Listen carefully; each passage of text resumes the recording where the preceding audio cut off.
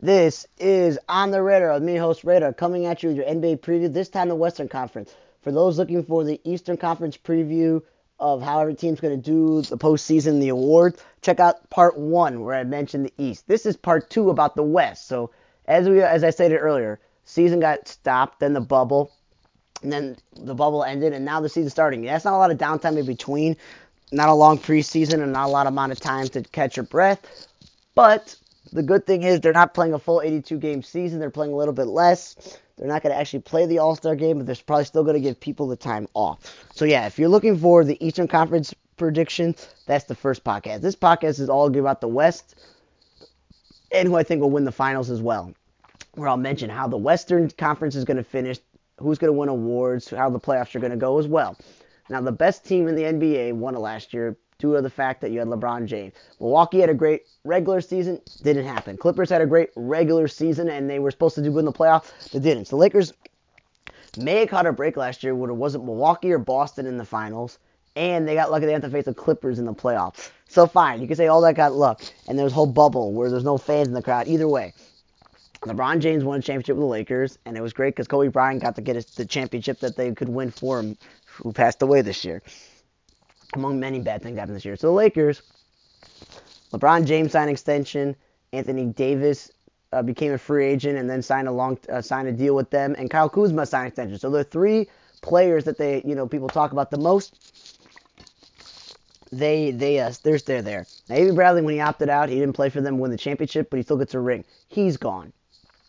Danny Green, they shipped him out. Rajon Rondo left to go to Atlanta. They shipped out JaVale McGee and Dwight Howard, the knuckleheads. One's in Cleveland, one's in Philadelphia, and they didn't bring back Dion Waiters. So they got rid of the knuckleheads. So get rid of the knuckleheads, and you're saying, well, they got rid of Danny Green, Rondo, and Avery Bradley, and they were good. Yes, but they kept Kentavious Caldwell-Pope and Markieff Morris. So they get themselves Pope, who could play alongside LeBron as a guard, and Morris, who's a good veteran big man. What they did do was sign Wesley Matthews to basically replace Danny Green Bradley in a way where he could play defense, shoot the occasional three. That's good.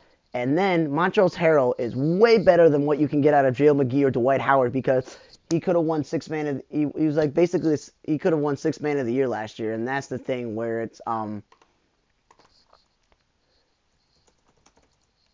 that's the thing. So like cool. Montrezl Harrell, he won six man of the year. So he won six man of the year, and the guy who finished second to him, will always be like his buddy,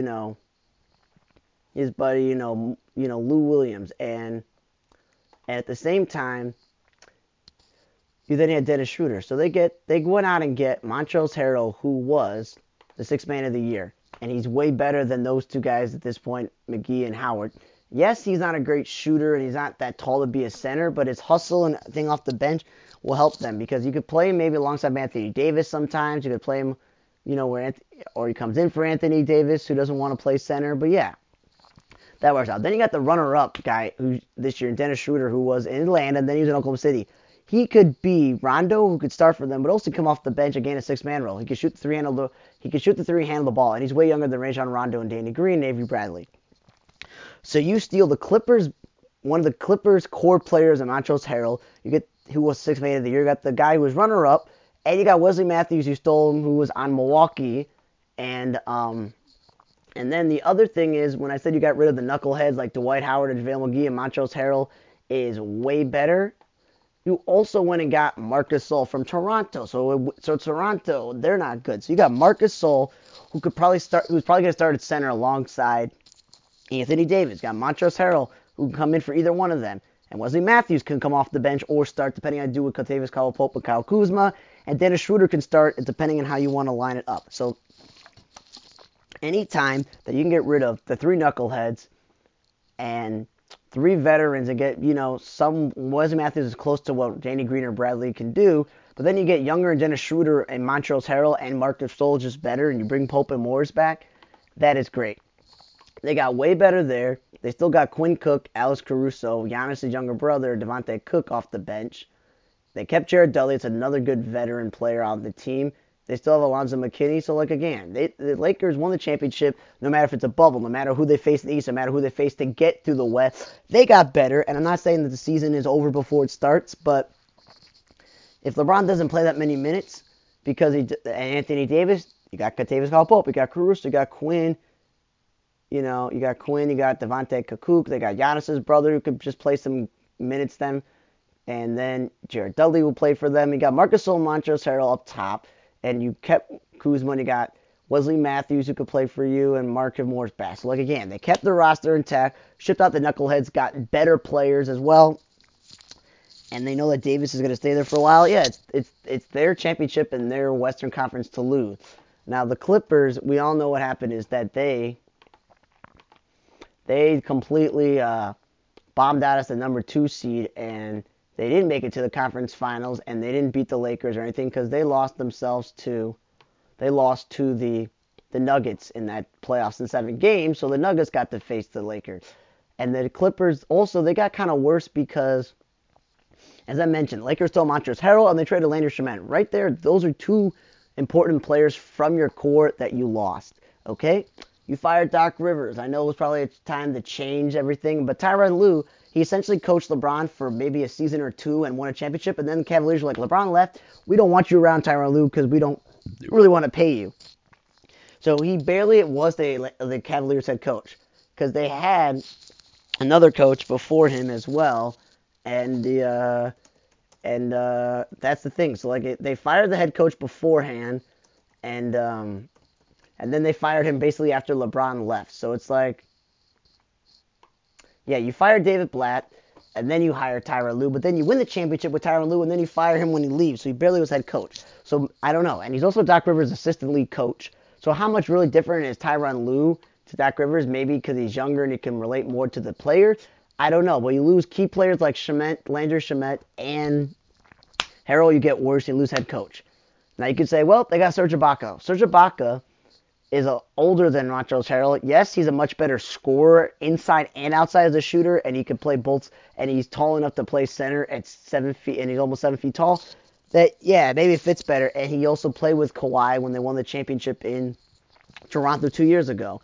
Now they also went and got themselves Nicholas Batum. You could say he's a veteran player. He's from that San Antonio system years ago, where at 6'9" he can play multiple positions and guard multiple positions, and he may be a good 3-point shooter that you may want rather have a veteran than a potential. And they got to keep Reggie Jackson and Marcus Morris Sr. But to trade, like in that whole entire trade they made, in the end they got Luke Kennard, who wasn't that healthy to begin with in Detroit, so that's a negative there. Now obviously Zubac is going to be your center, and Morris and Ibaka are going to split time at power forward, and you still got Kawhi and Paul George, who signed a max deal, so now the Clippers don't have to worry that he's leaving. Now they got to worry about keeping Kawhi Leonard happy. Now, I don't really know how you're going to keep Kawhi Leonard happy because no offense to Luke Kennard, Serge Ibaka, and Nicholas Batum, and keeping Reggie Jackson and Morris, I don't really think this team is good. You got worse. Okay, you're shuffling the deck of, okay, Harrell's gone, but we got Serge Ibaka. We traded Landry, and we got Batum and Luke Kennard, and we kept Reggie Jackson. Okay, Clippers are still going to be a top 5 seed, even with, the resting from their player, because as good as the other teams are, the 2 best players are always going to be Kawhi and Paul George. Their 2 players are better than most 2 players in the league, and if you add Patrick Beverley, Lou Williams, and Reggie Jackson at the guard position, that's good. If you add Nicholas Batum, Serge Ibaka, and Morris at the forward position, that's pretty good as well. So I feel like they're going to still be a top 5 seed. They're just, when you don't have the same head coach and you lost 2 players at least in the offseason, maybe, and they're just not as good. They're still going to be a top team. But they're still the second best team in their city, in the conference, probably the 3rd, maybe the 4th. And even though there are less games, I don't really see them being the second seed. They may be the 3rd or 4th seed. Now, in their division with the Clippers and the Lakers are the Golden State Warriors. And what happened with the Golden State Warriors was Steph got hurt and nagging injuries. They just said, we're not going to play you. Draymond Green missed some time, and they had D'Angelo Russell, but then they said, we're going to get rid of D'Angelo Russell because we really didn't want him in the first place, and they got Andrew Wiggins, who never lived up to his potential as a 2-way player in Minnesota. So they got Wiggins, they had Draymond Green, they had Steph Curry, but Klay Thompson got injured last year, and that's the thing. When he got injured last year, he missed the whole entire year. And they're like, great. He missed the whole entire year. We're not going to really play our best player in And Steph Curry, if he's just gonna, be missing some time, that's where it's like, that's not good. So again, he come back from that season-ending injury, and he hurt himself before the season starts with Achilles. So you can't catch a break, Klay Thompson, with his injury, where you miss all of last year, you miss all of this year, and the thing about him is that he always was the guy who played defense. He guarded the tougher defender for Steph Curry. He was always off the ball. He wasn't actually having the ball, and it's just that's where the thing is. It's just like it's just unfair to him that he had knee surgery and then he has the Achilles injury and he's always guarding the hard defender. He's playing off the ball. So any chance of the Warriors maybe a top seed this year is probably down the drain. They're most likely going to be fighting for a sixth, seventh, or maybe even the fifth seed. But that's only because Steph Curry will be back fully healthy. Draymond Green will fully be back healthy. And they traded for Kelly Oubre, who Washington dumped for unexplained reasons and played really well with Phoenix. He, along with what they got in Kent Bazemore and Brad Wanamaker, who they got from the Celtics. Bazemore used to play for them years ago. Is that the three of them combined with Andrew Wiggins playing two guard or small forward is depth. The last time that the Warriors had depth was before they got Durant, where they had Harrison Barnes, Andre Iguodala, and they had Shaun Livingston, and they had multiple big men. They had a really good bench and a good team. They had David Lee back then as well. Now they're building up this depth where they got themselves four guys who can play the two guard and the small forward position. And they finally fixed the center spot. They drafted James Wiseman with the second pick. And the fact that he's good at protecting the rim and rebounding, and he can run up and down the floor, and he's a pretty good shooter. And even though he's about like 7 feet tall, he is not one of those guys where he's a back to the, basket type of big man. He can shoot the three as well. And that's really helpful for them is because then he can also come up at his size and his frame and guard the young people or the players that are just shooters. So yeah, even though he's 7 feet, he can guard the shooters, he can guard inside, he can shoot. He's what you want, like a Bam Adebayo, Clint Capella type of big man in the league. And it's going to be very good to have, even if Klay Thompson's not playing.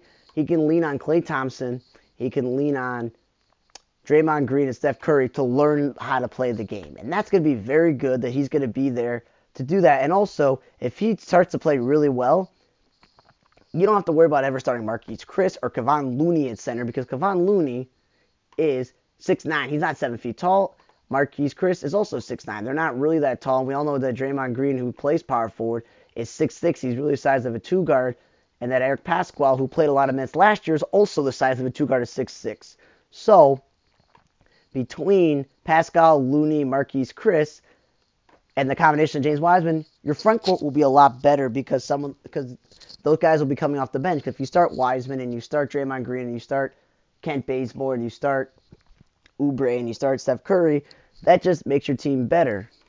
Well, not Bazemore. I mean, you start Wiggins and you start Oubre. And if Kent Bazemore is coming off your bench, along with Pascal and Kevon Looney and Marquise Chris and Jordan Poole and Brad Wanamaker's off your bench, they're back to having that Golden State Warrior depth where they have multiple players that can roll out there. And the thing that the difference now is you got to get Bazemore and Kelly Oubre.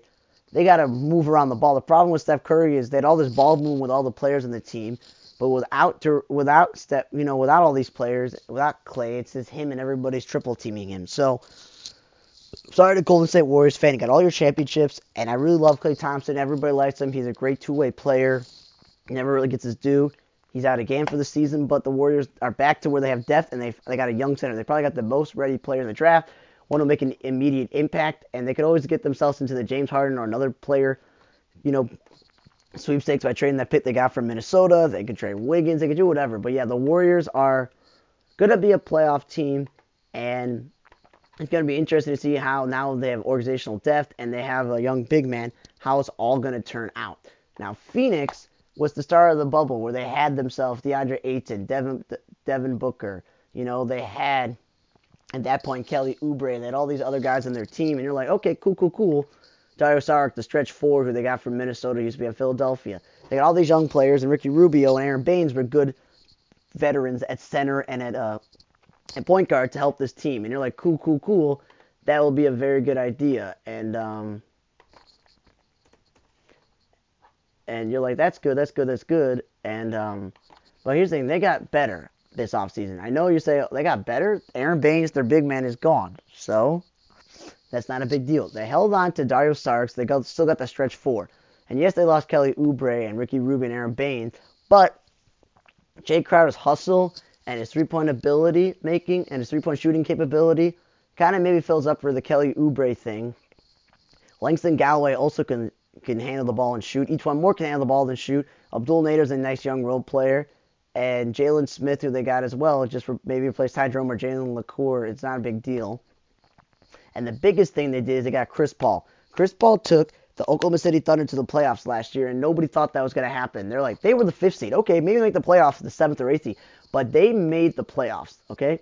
And that was because Chris Paul and Billy Donovan got together, and they, along with Steven Adams and Lillard, they got all those young players on that team, and they all merged around him. Now, Monty Williams, who was Chris Paul's coach for a few years in New Orleans when they crossed paths before he went to L.A., Chris Paul, the two of them have history with each other. I think the two of them, if they work together, they could do the best to help DeAndre Ayton. Because Chris Paul, even as a youngster, he made Tyson Chandler a center and a bunch of other centers really good when he was in New Orleans. He made Blake Griffin, DeAndre Jordan better.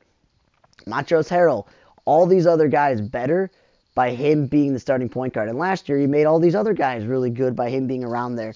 And young guards like Shai Gilgeous-Alexander can learn from him. So in this thing, is you go look at this team and go, okay, DeAndre Ayton, he hasn't lived up to the potential as number one. He's been okay. Booker's been a scorer and a great player, but he hasn't really lived to it. Last year's first-round pick, Cam Johnson, okay. The pick from a couple years ago, Mikal Bridges, he's been okay. We already know Dario Saric's hit his ceiling. It's a big 6'10" stretch four. And yeah. Now you got Chris Paul, who's going to facilitate. So that keeps the ball handling pressure off Devin Booker. He's also a good defender. That keeps the defensive pressure off Booker. Aiden's going to get better just specifically because Chris Paul's going to give him the ball.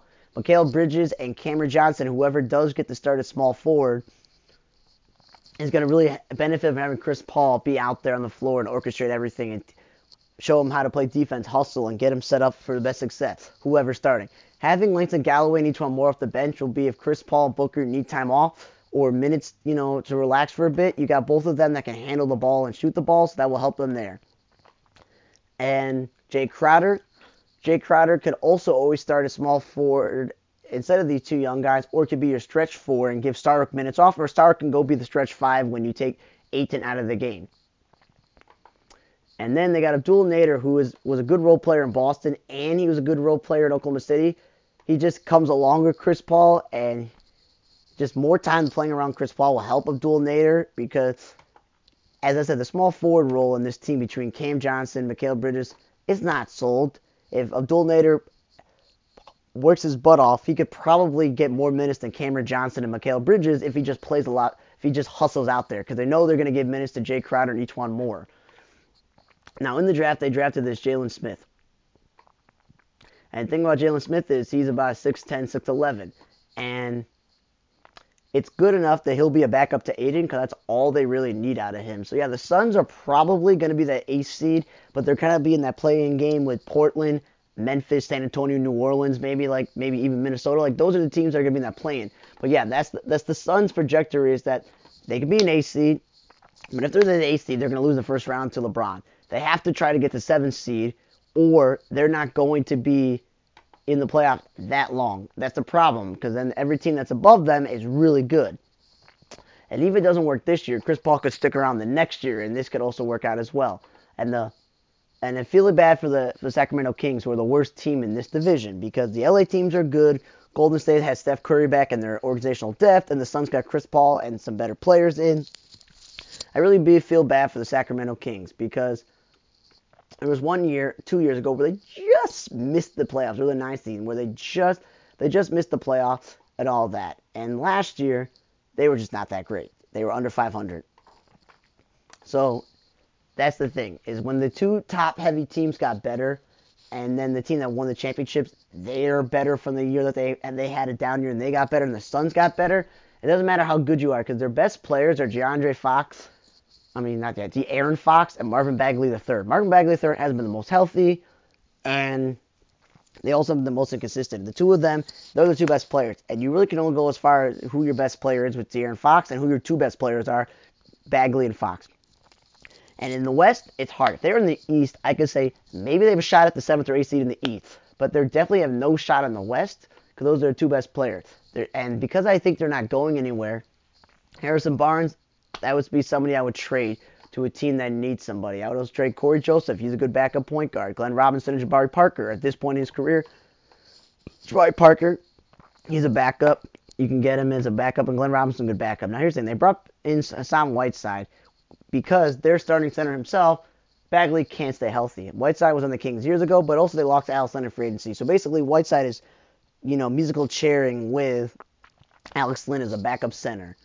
And they did lose Bogdanovich, and they really got nothing for him. They really, really were hoping in that signing trade that they would get like a first-round pick and some young players like DiVincenzo or Pat Connaughton, and they did not. So they lose out on that because somebody, reported the Bucks for doing that, so they don't get it. Now that helps them with Buddy Hield because the question was, who are you going to pay, who you keep long term? Hopefully that means that they're going to keep Buddy Hield, who every year gets better as a shooter and a scorer. He's only been in the league for 4 years. He's going to be year 5. He's going to be good. Now their Justin James guy, he hasn't really lived up to potential, and as I said, they got really a steal in this draft. They got Tyrese Haliburton, who I mentioned earlier in the draft, for Jay Billis, the draft college expert for college basketball, goes, the Bulls should take him. He's the 4th best player. Now, he had the potential to be top 5 pick, but he dropped away to 12. And he's one of those guys who could be a spot-up shooter, and he has good defensive capability. So in a lineup where you have De'Aaron Fox, Buddy Hield, Tyrese Haliburton, and Marvin Bagley, that's pretty good. Now, the thing is, who's going to play power forward? See, what it is they're probably going to have to move Harrison Barnes to stretch 4, and Harrison Barnes is no real stretch 4. He's 6'8", he's okay, but because Haliburton and Buddy Hield their development is much more important than Harrison Barnes, that's where Rashad Holmes may start at power forward. Veteran Jabari Parker, who's been a power forward, can start at power. You could also start at power forward because that's really what's going to happen there because they don't really have a power forward that you can rely on. Harrison Barnes is going to be the odd man out because you want to play the youngsters because, as I said, you're the worst team in your division. You're going to be one of the worst teams in the whole entire Western Conference. There's probably only going to be maybe 1 or 2 other teams that are going to be as bad as you. That's the case for Sacramento. They went from being very close 2 years ago to they're just dropping down. And they got worse by not getting the Bogdanovich sign and trade. And they just shifted the chairs for the backup center. And as I said, Harrison Barnes needs to be traded so they can get something back for him. And Parker, Glenn Robinson, and Whiteside and Corey Joseph, it really doesn't know anything. It really is going to be, can Bagley stay healthy, and how does he line up with Fox, Hield, and Haliburton as his core 4? That's really what's going to happen there in that division. Now, the Nuggets last year, they finished with the 3rd best record. I feel like they're going to be 2nd or 3rd again. It all's going to really depend on the Clippers and how both of those teams finish. Because Jamal Murray had a coming out party in the bubble, like not in terms of coming out as a person, but as a player. He was great. He had all these amazing playoff games, and we all know how good, Nikola Jokic is, and we also know how good Michael Porter Jr. was in high school, but then he missed the whole entire year of his rookie year, and then he played the second year. He's like, okay, cool, he's back, and he started shooting the ball. He was really good, and now here's the thing. Michael Porter Jr. and Jamal Murray could win Most Improved Player of the Year, but I feel like Murray already improved so much in the bubble that a full season of him improving and a full season of Michael Porter Jr., is going to be very, very good, and that combination of those 3, that's your best, those are your core 3, that's not bad. I did lose Jokic's backup in Plumlee, and they also did lose, Jeremy Grant, who, as I said, could guard 3 positions, front court, shoot the 3, and was very versatile.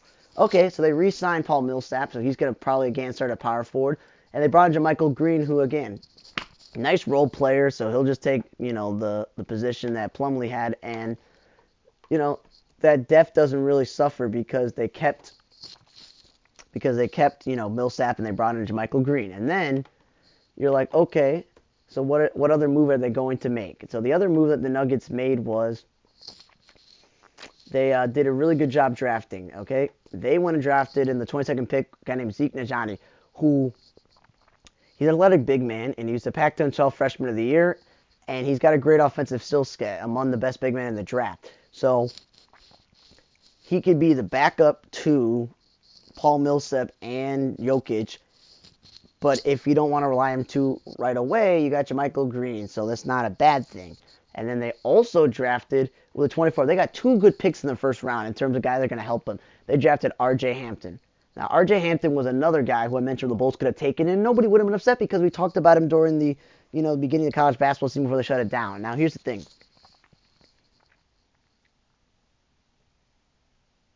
So that's the thing. He can take the playmaking pressure off John Murray. He's 6'6". He's got the speed. He can create shot for others. His shooting stroke could get better, but he doesn't have to start right away because the thing about Denver is they still have Monte Morris on their team. They have Gary Harris, and they got Will Barton. So between those three guys I just mentioned, one of them could be the starting two guard alongside Porter and Murray. And as I said, you got Millsap and Michael Green who could start at power forward or back up Jokic while their younger player who they drafted before R.J. Hampton could actually, Zeke and Johnny can help time develop. So again, you're kind of deep there with that guard position there at the two guard / small forward, and they having Millsap and Michael Green are good, and they could probably use another big man, but with drafting a big man that helps them, and then getting another playmaker in R.J. Hampton is good too. Then they signed Bol Bol to a two-way deal and brought him back, and Bol Bol is a freak of nature. He is 7'2", and he's like this. He's like his father. But the thing is, his father took threes, and not many people. Now he can take threes, handle the ball, dribble up and down the court, and he's like 7'2". Now here's the thing: along with Millsap, JaMychal Green, and the first-round pick they have, and Bol Bol, they got the front court depth between Will Barton and Gary Harris, R.J. Hampton, and Monte Morris. Again, they got the backcourt thing, and Michael Porter Murray, if they both break down as players, that's why I feel like Denver has a good chance of being a top 2 or top 3 seed. But again, if they get to the NBA Finals, they got to face the Lakers. I really don't have confidence that they can get over the hump. But they're really, really, really good team. Mike Malone, again, could be coach of the year, okay? That's how good the Nuggets are. Now, in their own division, I got to worry about Utah Jazz, who also finished like right behind them. They were the 5th seed. They were the 6th seed. And this year, I feel like the Jazz could be the 4th seed. And the Jazz still have Donovan Mitchell, who signed that huge contract max extension. Then they were worried about the fact that they were going to lose Rudy Gobert this offseason or whatever. So they signed him to an extension. So they're going forward with one of the best defensive centers who can win Defensive Player of the Year, 7-foot shot blocker, rim protector, rebounder, and Donovan Mitchell's long-term max contract extension. So those are the two guys. They're anchoring to those two guys. Those are the two best players. They're going for it with them. They still have Mike Conley, who's still one of the most underrated players in the league at point guard, and they re-signed Jordan Clarkson, so they got themselves a great backup combo guard. So they're set at that guard position with the top 3 positions, and they still got Bojan Bogdanovic and Joe Ingles at the 4 positions, and when they're healthy and, not opting out, all those things where that was an issue last year, opt-outs and injury, then they got a good team. The problem is, though, with Utah is they don't have a lot of depth. So Jordan Clarkson is a good backup for Conley and Mitchell, but that's it. They don't really have anybody that sticks out on the bench at the guard position or at the forward position if Joe Ingles or Bogdanovic get injured. They went out and signed Derek Favors. Derek Favors was their starting power forward for a while alongside Rudy Gobert, but the NBA doesn't do that anymore, and he went over to New Orleans to be a center. Now, I think one reason they signed Derek Favors is because they were familiar with him, they liked him, and in case they lost Gobert, they could always just bring him back and he could be the center. So outside of Derek Favors and Jordan Clarkson, their bench is very thin. And I don't think if Mike Conley or Bogdanovic or Joe Ingles, any one of them or the 2 anchors, Gobert and Mitchell, miss any significant time, they're not going to, really overcome that. As good as Quinn Snyder and this team is, they don't have the depth. And the only real backup I heard of was Shaquille Harrison, who I didn't mention, but that's because I follow the Bulls closely and I know who he is. Now, their first round pick was a center, and he's what's a lot of people called a surprise pick, an in-house stash project. Is usually what you get in the first round. So he's one of those surprise picks. He averaged double-double in college, but he's a true back to the basket center. And as I said, they're moving away from that, and that's why Favors doesn't play alongside Gobert anymore. And he's just going to back up Gobert. But now that they extended Gobert, he's not really going to replace him. So it's like they could have used their draft pick on a guard or a wing player. But that's what you get when you're 27th pick. It's fine by me. But yeah, Utah, their strength of their core players, their starting 5 and their 2 bench players, so that'd be their top 7 players, is good. It's just not good enough. Now, the next team in that division is Portland. And Portland last year had all the injuries. McCollum missed some time with injuries. They were without their big men for a bit of time. They didn't have real consistency at small forward or power forward. And Terry Stotts did the best that he could to keep the team over water. And they won the playing game in the bubble because they added this playing competition to the AC because they almost missed the playoffs completely last year. And I feel like this year, fully healthy, they're still going to be in that same issue where the West is so difficult and the Warriors are healthy again. The Suns got Chris Paul, that it's not guaranteed that the Trailblazers get the 8th spot because Memphis had the AC for most of the season. Zion in New Orleans, Timberwolves have potential. The Spurs are always the Spurs, so it's like it's not guaranteed that I'm going to give Portland that 8th spot because I kind of have them just missing it out this year as the 9th seed, but you never know with this whole entire play-in game. And now last year, the thing that really helped them was they went and got themselves Carmelo Anthony. And everyone goes, Carmelo Anthony. But here's the thing about Carmelo Anthony was he really helped them out at small forward / the stretch 4 position, a thing he didn't want to play in New York. And it really, really helped them out because they gave him minutes. That's what they really needed. Because last year, Whiteside, who they brought in, he missed time due to injury. And their center also missed time due to injury. And you're just like, great. So we're missing the center we brought in Whiteside for a bunch of time, so we don't really have any big men. And C.J. McCollum, our shooting guard, missed some time. Zach Collins, the real center, he missed time. And, it didn't really work out. The Kent Bazemore, Rodney Hood thing, they weren't that great. It didn't really provide that great of minutes. And it wasn't that you also missed Hassan White, Zach Collins, you missed Nurkic. So Nurkic, their starting center. Zach Collins and Whiteside all missed time. So you're missing 3 centers. No consistency at the power forward center because you could always play one of your centers, quote unquote, a power forward. And Rodney Hood, Kent Bazemore didn't really work out for them. McCollum missed time, so they needed Melo. So they brought Melo back. They brought Rodney Hood back so Rodney Hood can come off the bench. And they signed Harry Giles. He's pretty young. He's been in the league for 2 years. They signed Harry Giles to replace Whiteside because, again, if Yusuf Nurkic or Zach Collins go down, they got Giles. And they brought Enes Kanter back, who was just on the team not this past season, but 2 years ago, 2 seasons ago, not this last season, but the one before. So, Giles and Enes Kanter to back up at center or power forward or start when those guys gets hurt. They signed a Derrick Jones Jr., who can't really shoot a 3 as a 6'6", undersized small forward, but because he's played as a power forward in Miami, he's also got the ability to come in, and they got Robert Covington trade. That's really good because Robert Covington is that typical 3-and-D small forward 2 guard, but he's played a lot of stretch 4 because of Houston's small ball. So here's the thing. He and Melo could be the stretch 4s on a team. That could help them out. The two of them could be stretch 4s. Derrick Jones could play power forward. And Giles and I said Enes Kanter could play center and power forward. Enes Kanter was a starting power forward in this league for a good amount of years, so he could play there. So they got the versatility. Nurkic and Zach Collins are finally healthy. As I said, they kept Rodney Hood and Carmelo Anthony for depth as well. And in the bubble, Gary Trent Jr. and Anthony Simmons both played well off the bench. So again, Terry Stotts is having a stable of wing players and big men, and his lineup could be everything. It's ever changing. It depends who you want to play at center, and you want to play 2 big men together, or you want to do the stretch 4 combination. And then you could always play Melo at small forward. You can even play, and you can play him alongside, Derrick Jones Jr., Robert Covington, and if McCollum's healthy as well, that's good. So Portland, I'm sorry to say for them, they're in a division where Denver's so good, Utah's really, really good, and the West is really, really good, and their competition is with 2 young teams, a veteran team, and the young Suns that have Chris Paul.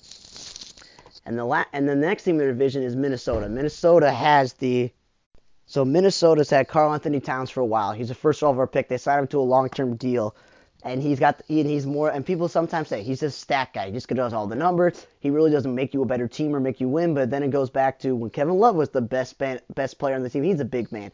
Or when Kevin Garnett was the best player on the team and he was a big man, and they really didn't do much or make the playoffs that much or really that successful. Then Andrew Wiggins. Andrew Wiggins was traded for Kevin Love, and he was a first overall pick, and everybody thought he's got the lanky body. He's a wing player. He could be the answer. That the two of them together who got the money, they would be the players. Then they got Jimmy Butler. And they thought, okay, they paired Jimmy Butler with the 6'8" Wiggins and the 7-foot Karl-Anthony Towns, and they made the playoffs one time, that 1 year. Then Jimmy Butler won it out. That didn't work out. So they went and traded Jimmy Butler, and Jimmy Butler gave them, Dario Saric and Robert Covington. But again, Robert Covington, they got rid of him. Dario Saric, they got rid of him. So they got nothing really left from that Jimmy Butler trade. And then they said, we're going to get D'Angelo Russell because we don't want to have Andrew Wiggins. They get D'Angelo Russell, and D'Angelo Russell played really well before the bubble, everything shut down for Minnesota with Karl-Anthony Towns, a guy who they always want to work together. And he's been playing pretty well, and that's a good combination. But the problem is, as I said, with a lot of these teams, they're in the West. And that, combo of the two best players, not better than Lakers, Clippers, Nuggets, Jazz, Rockets, Mavericks, Warriors, Suns, and Trailblazers. That their two best, I don't even think their two best players are better than San Antonio's two veterans or the potential of the Kings' young players, Memphis's, or the Pelicans' young players. So I feel like their duo, despite, them being really good, is not really going to help them. But so then they got the first overall pick this year because they had a lousy year last year, and they had the second to worst record in the whole entire West. And the way the lottery worked, they won. So again, they had themselves another lottery pick. And they took the best player they possibly could take because they have a center and they have a point guard. They weren't going to draft Ball or Wiseman. So they went out and drafted Anthony Edwards, who a lot of people say, he could be a wing player, but he's not the tallest, so he's going to be more of a two guard. And now that they have their quote unquote big three. Problem is their big three is not better than most big threes in the whole entire West. And that Anthony Edwards, yes, he's probably the best ready player in the draft because he's a 3-and-D type of guy. But a lot of people said his focus is he wants to play other sports. He doesn't always hustle and always try the best. And I'm just thinking like, that's fine because it's like they're not really going anywhere, and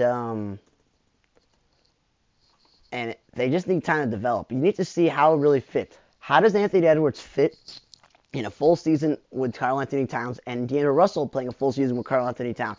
How does that work? With Flip Saunders' son being the coach. Let's see how that works. Now, you were like, okay, how's their bench? Well, they made a trade last year where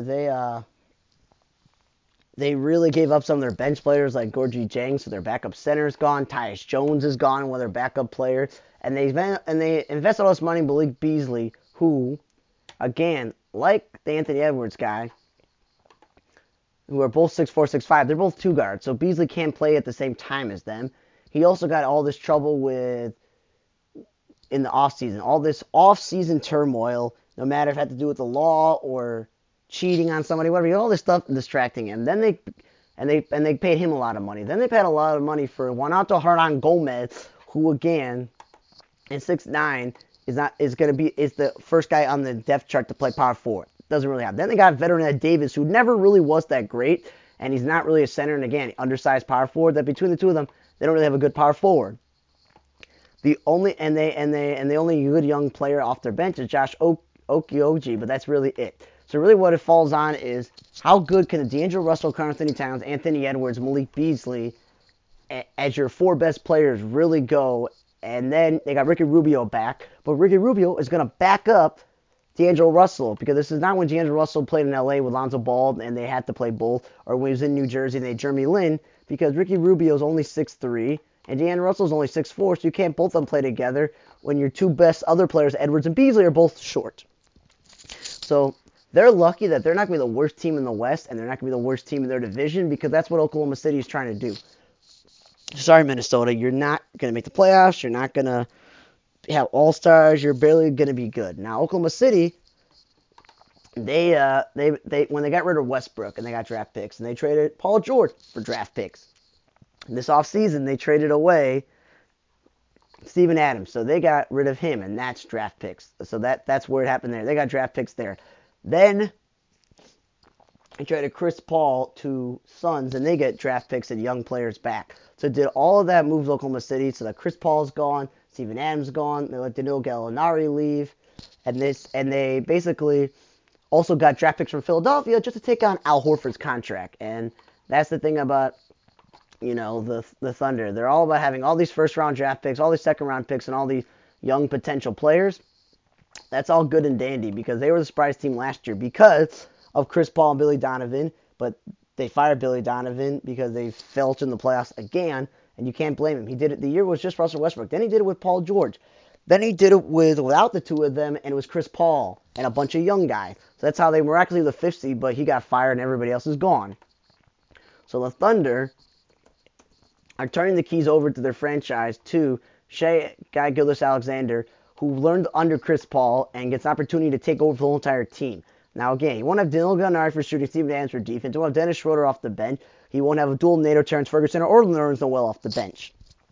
He will have veteran TJ Leaf, Trevor Ariza, George Hill, and Al Horford, and then fellow young guys that they got in the first round. This Alexei Pojuva, who's a foreign player. He's got a 7-foot frame, and he can shoot the ball and handle the ball, but he's not going to help immediately.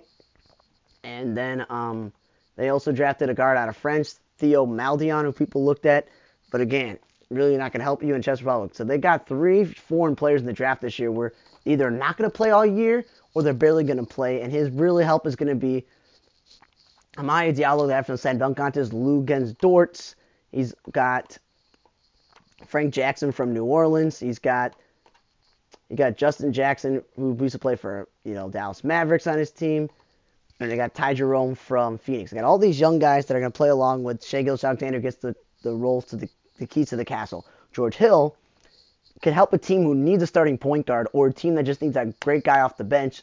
And then there are teams that could use Al Horford to be their starting center or power forward depending on their team or their best player off the bench. And same thing with Trevor Ariza. He's still a great small forward and maybe a stretch 4-3 and D shooter.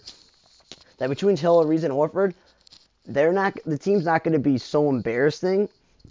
It's just they're not really going to try to win because I told you, outside of Sacramento, who I've mentioned before, and outside of Minnesota, there aren't really bad teams in the West. So Oklahoma City, by default, if they just play up to their potential, that's not going to be a playoff team, and it's going to be one of the worst teams in the West. And then they may not have the top seed because there's some bad teams in the East, but then they could always trade George Hill, Ariza, and Al Horford, and they can even trade Mike Muscala as well, and they can then completely just go into tank mode and just be really, really bad. So yeah, Oklahoma City's days of making the playoffs are over. They got all these young players they have of their own. They got all these young players they got from other teams that they made trades with. And they still got 3 to 4 veterans that they can always give up, always trade at the deadline that will help somebody else. So that's what really Oklahoma City is doing. Now, the Houston Rockets and the Mavericks are the 2 teams that are going to make the playoffs 100% from their division, okay? Because the Mavericks are going to have Luka Doncic going to year 3, and he is going to be a guy who can win MVP. He's going to, Rick Carlisle can win Coach of the Year, because that division has those 2 teams. Then it has New Orleans and Memphis, where New Orleans had the 8th seed until the play-in game. New Orleans was invited to the bubble, and the Spurs missed the playoffs the first time in like 20-something years. And of course, they're not good enough to make the playoffs, not good enough to be bad, and New Orleans and Memphis are on the rise. So this division only really has 2 good teams that are come out there, and Dallas, you could say they got worse because they traded away one of the best statistical three-point shooters in the league in history in Seth Curry, but they made their team a lot better than they were last year. And now they also got themselves Josh Richardson. So that makes this team a lot better because they got Josh Richardson on this team. And they also drafted really, really well this offseason. So Luka Doncic, as I think, has a chance to be MVP this year. It's his next year in the league. And you're just like, cool. Is it going to be his next year? The next year in the league where, he's only been in the league for a couple of years. He is 6'7", so he's that model that people want as the point forward. And every player, every year, always adds something to their game and they get better. Maybe he'll be a much more consistent three-point shooter. Maybe he'll be a much more consistent defender and rebounder, all that stuff like that. And you can't really rely on Kristaps Porzingis to stay healthy and ever to ask him to play center because he's fragile and not a low-post guy. But just say to Porzingis, stay healthy. We'll need you in the playoffs where he needs a second person. In the meantime, you can rely on the other players on this roster. You can rely on Josh Richardson, who you won't have to be shooting threes and be a crucial factor to the Sixers' success. He plays off the ball. He'll play defense. He'll grab rebounds. He'll hustle. You'll get James Johnson off the bench to hustle, grab rebounds, play defense, hit the occasional 3. And if anybody pushes Luka Doncic around, the black belt master will push them around. And They also kept Trey Burke, who played really well for them towards the end of the season in the bubble. He's good to have off the bench as a guard because Luka Doncic being a point forward, Trey Burke doesn't have to be a point guard on this team. He can just be a backup or just a shooter on the team at the same time. And Willie Cauley-Stein is always good to have as a backup big man. So for them, in the first round, they drafted Josh Green at guard. And he's a versatile wing, good defend and score. So he's like a 3-and-D type of player. So if you have that 3-and-D player with Tim Hardaway Jr., who's always a great three-point shooter, and Trey Burke shooting, that means that's 3 guys shooting.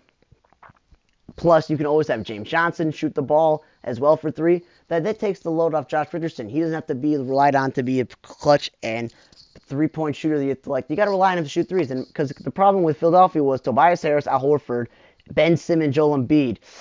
Well, it's Tobias Harris and Josh Richardson's job to shoot at the 2 wing positions, but the whole team stunk at shooting. So it really did not help Josh Richardson in his development from when he got traded from Miami to do it. Now he's got Josh Green, a rookie, to help him out as well. Then they drafted this point guard named Tyrell Terry, who will also, being the backup point guard like a Trey Burke will be, when Luka Doncic goes off to the bench, they got 2 guys who can facilitate and handle the ball, and a lot of people think that he's going to be pretty good too. So Richardson won't be the main 3-point shooting option.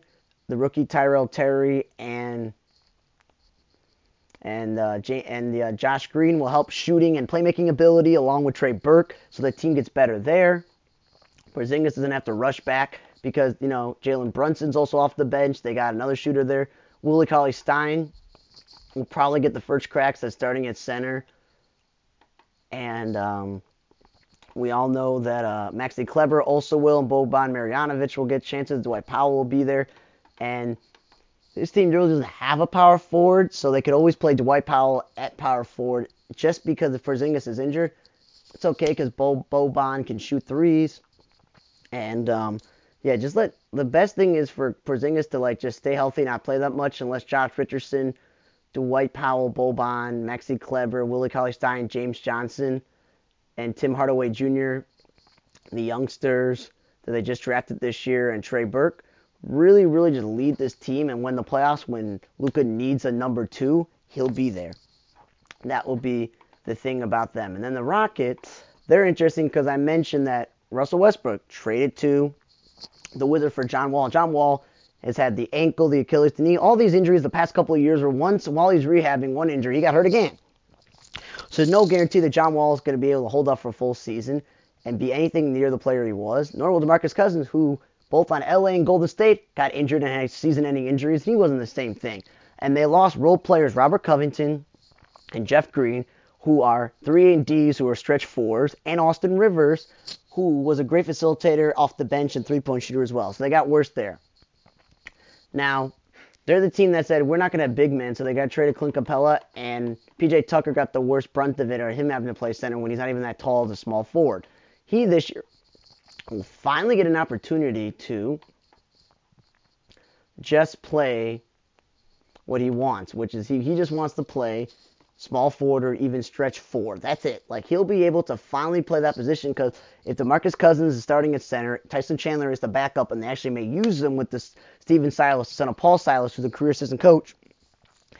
They may say, okay, DeMarcus Cousins starting center, Tyson Chandler's your backup, and Christian Wood is going to be the starting power forward after he had a really good time in Detroit, and that will be like the starting big men rotation for there. Occasionally, they could ask P.J. Tucker to play power forward, but that's occasionally. They're not going to ask him to do this all the time because he doesn't want to do that. And the thing though you could say about the Rockets is that if John Wall is healthy, one thing John Wall could do is he can score and he can shoot. He's not the worst statistically 3-point shooter in the league, which Russell Westbrook was. So if James Harden has the ball in his hand and he passes it out to John Wall can either shoot it for himself or create and facilitate for others. Okay? They still got Eric Gordon, who can shoot threes for them and facilitate. And they still have some other young players on their team as well, like Daniel House Jr., who played really well. And they drafted Kenyon Martin's son, who they said he in college can shoot the ball really well as a guard position as well.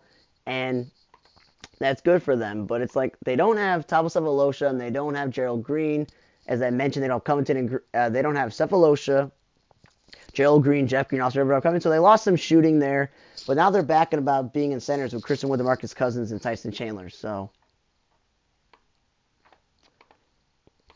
and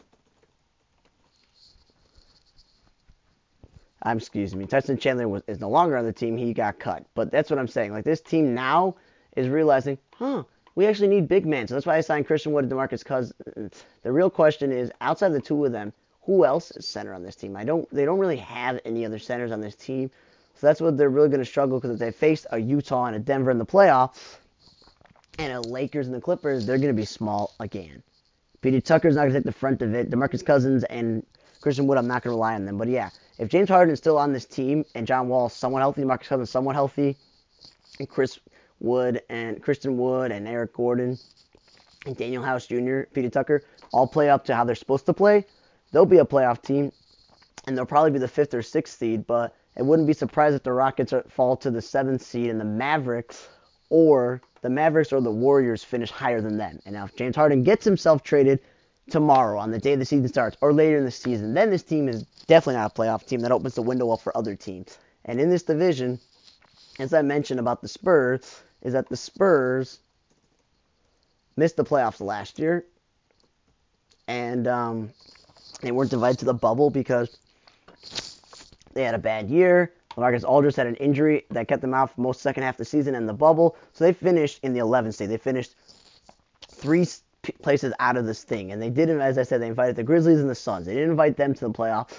And their playoff streak was 23 years, and they missed the playoffs. And they have a new streak starting where they're not going to be good enough to be a playoff team. The problem is they're not bad enough to be a lottery team. But they're the team that's usually good at drafting Ginobili and Tony Parker and Patty Mills and George Hill, Kawhi Leonard at the end of George Hill at the end of the draft, or realizing the talent in Kawhi Leonard or other people on draft night and continuing just to get those sneaky steals there. And yeah, they always did it that.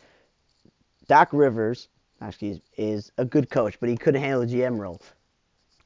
Greg Popovich handles the drafting, the scouting, and the development, but he has R.C. Buford to work with because they figured out a way to do it. Houston had Daryl Morey, took over everything. Daryl Morey handled the keys to his assistant. Stan Van Gundy, when he was in Detroit, he was doing both. He really can't be doing both. So not every coach. Thibodeau wanted to do head coaching and GMing. It's like some coaches are good as coaches and some are GMs. It seems like Pat Riley did both, but now he's the GM. So Greg Popovich is still going to know how to draft players at the end of the first round, get stash guys from overseas, or draft guys in the second round, or get players on draft night or from other teams that aren't really used. Now, a full healthy season with LaMarcus Aldridge and a full healthy season DeMar DeRozan, who opted in for some reason. I don't get why he opted in. And veteran Rudy Gay. There are 3 veterans you can rely on. When you have 3 guys who have either been an all-star or been close to an all-star level, which Rudy Gay was been in his career, you cannot be that bad. Now, based on last year, I know they're going to have a better record than the Kings, but with Portland trying to make the playoffs and the Suns making the playoffs, that would mean the 9th spot could technically go to the Grizzlies or the Pelicans, and they could still be the 11th seed because Oklahoma City's not a playoff team, but they could also be better than the Grizzlies and the Pelicans, and they can finish 9th or 10th, but because they have those 3 guys. And I feel like if they're smart, DeMar DeRozan opted in, he got 1 more year. Trade him to a team that really needs him. Maybe get a first-round pick or a young player back. Trade Rudy Gay. A team could use him. The other thing is they have too many guards. They got Dejounte Murray, and they got themselves Patty Mills, and they got Derek White. All 3 can handle the ball and be a point guard in this league. And Patty Mills is the veteran of this team. Dejounte Murray is the tallest one out of all of them as well. And I just feel like any one of those guys can start another team. Trade one of them. You can't use them all at the same time. And then they got themselves Trey Jones in the draft, and he's the brother of Tyus Jones. And again, he's like his brother Tyus Jones. He's a small guy. He's a guard. So again, they got it themselves, the guard there. And then they got Lonnie Walker, who's again 6'5". He's their small forward. They drafted this Devin Vessel guy who's listed a guard forward, but he's also a guard. So again, they got this gluttony of guards. They really like playing this Keldon Johnson guy too with the 2 guards. So you're like, what's going on? See, well, the Vessel thing is he's a good wing defender and shot really good from the 3, and so he'll be good in this thing. But as I'm getting at is the team has 3 point guards, and it has 1, 2, 3, like four. Yeah, it's got three shooting guards, three point guards, and they drafted Trey Jones from who was the brother. And then all he did in the offseason was re-sign Jakob Poeltl and Drew Ebanks because they realized, you know what? Outside of LaMarcus Aldridge, we need somebody to play center, and that's going to be Jacob Poeltl, or is it going to be Trey Lyles from Utah, who they've had for a couple years, or Drew Ebanks?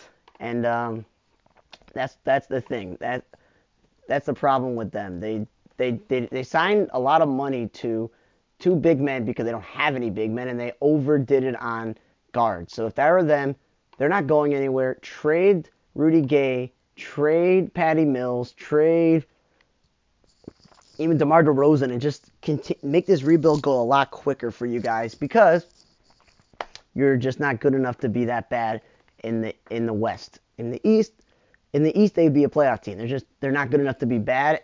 They're not good enough to get a lottery pick and not good enough to make the playoffs. Then the next two teams in their division are New Orleans and the Grizzlies. And they're not going to be the worst teams because I already mentioned the Kings, Timberwolves, and the Thunder could probably be the three worst teams, but also they're not going to be the playoffs. Sorry to the Grizzlies, who played really hard last year and lost the 8th spot in that play-in tournament. And maybe them and the Pelicans will also, besides from being invited to the bubble last year, they both will be the teams that could also maybe get that play-in game as well. And the thing about the Grizzlies is second season for Ja Morant is going to be scary because he was really good, and he and Jaren Jackson as a combination, if he stays healthy, Jackson, that's going forward. And some say, what about the Aaron Fox and Marvin Bagley? Well, this combination proved last year that they can put the pieces together and they could be a playoff team. And that's what I'm saying. Like they proved that they were the A seed, and if they weren't for that really, that trade in that play-in game, that the Grizzlies probably would have been the A seed, and that was really good for a team that has a bunch of youngsters. And the Grizzlies also, despite making the playoffs, they had an okay pick. They drafted Desmond Bane, and they said he has the ability to shoot at 40% of free throw line, and he's said he can become a very good defender. So if he plays alongside Morant at the 2 guard, and you have Jaren Jackson Jr. at center, that's already, at that point right there, that's a good start to a team going forward. They also got themselves Justice Winslow last year, not this year at the bubble, but at the deadline. At this last year's deadline, they got themselves Justice Winslow from Miami, who wasn't healthy, lived with potential. They got him. They also stole one of the Spurs players a few years back in Kyle Anderson. He was a nice, good role player at the small forward position. So they got nice players in Kyle Anderson, Justice Winslow, and they drafted this Bane guy to play with Ja Morant and Jaren Jackson Jr. So building pieces. Brandon Clark's a nice young player they have on their team. They also got Gorgui Dieng and Jonas Valanciunas. I don't know why they need 2 backup centers, but having 2 backup centers to back up Jaren Jackson Jr. or sometime to play Jaren Jackson at power forward, however you want to do it, it's up to the coach. They got Grayson Allen from Utah. He's the type of guy who just is a good role player on the bench. So yeah, that's the thing. They got they got Tyus Jones also they got Tyus Jones, Gorgui Dieng from Minnesota. They got Grayson Allen from Utah. Kyle Anderson they got in free agency from the Spurs a couple years ago. Their young players, Dylan Brooks, Brandon Clark are good. They drafted Desmond Bane. And we all know that Winslow was good in Miami, and Valanciunas, as I said, and Jang are great backup center. Ja Morant. So Taylor Jenkins, I'm sorry, you probably will be in that playoff, window thing where you got the teams playing for the last spot, and Ja Morant's gonna be really, really good.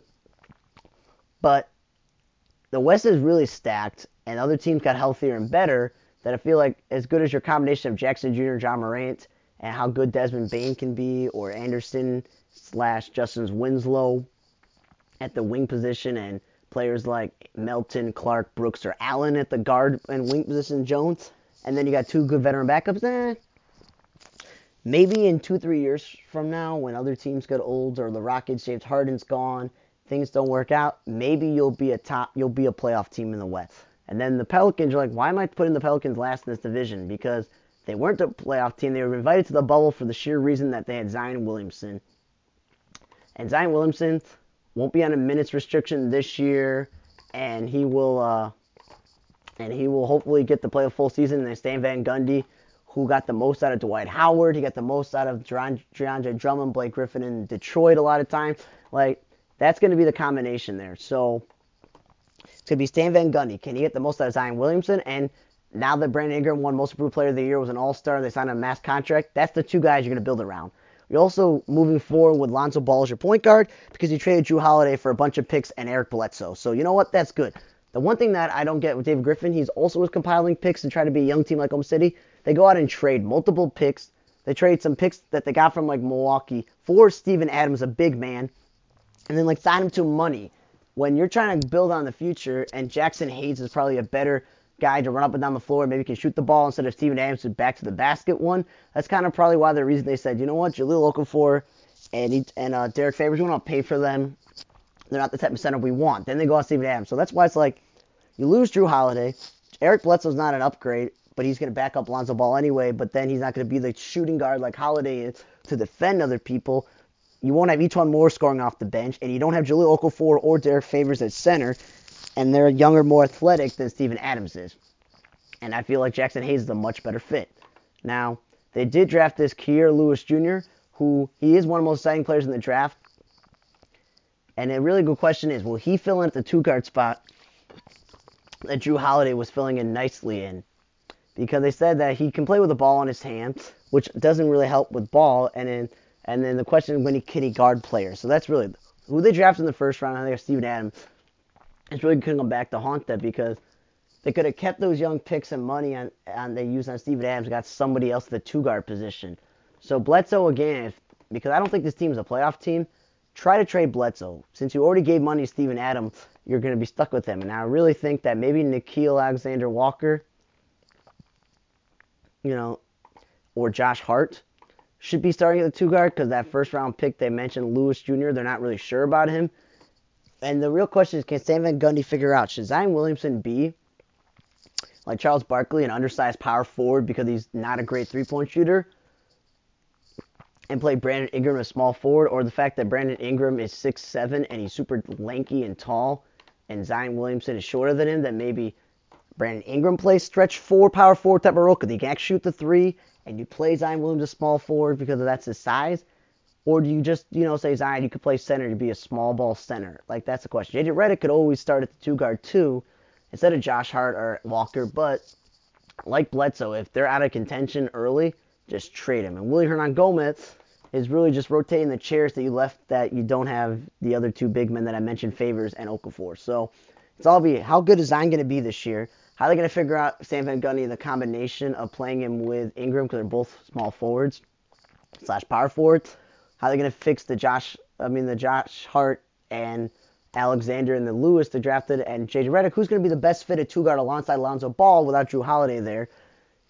And Steven Adams really going to be the center you want late in games, or you're going to go small, or you can actually play Jackson Hayes, who has, the versatility that he can shoot as well, because, he's a little small, he's shorter and he's a lot more explosive.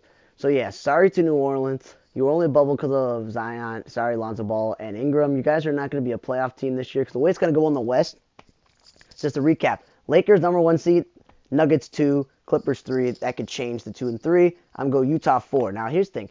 I'm going to pick Houston to be 5th in case James Harden is still there. James Harden gets traded at any point this season, they go out of the playoffs completely. The Mavericks could also finish with a higher seed and be the 5th, and Houston could be 6th. And the Warriors could also maybe finish 6th seed higher than Houston. It all depends on Houston plays this year and how the Warriors play. And it's really going to come down to Phoenix, Portland, and Memphis. I think who's going to be the last 3 spots, because Memphis had the AC most of the year. Blazers got in the playing game, and the Suns got better, and they got Chris Paul, and their young talent gets better.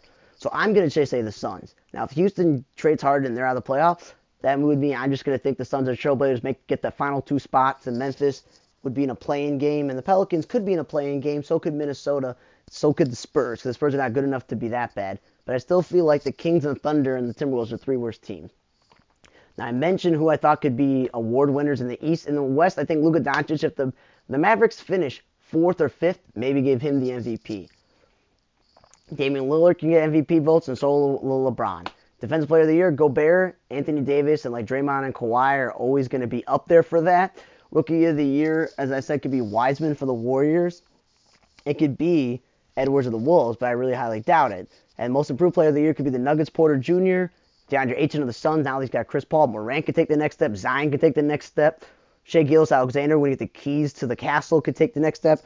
Jamal Murray, even more.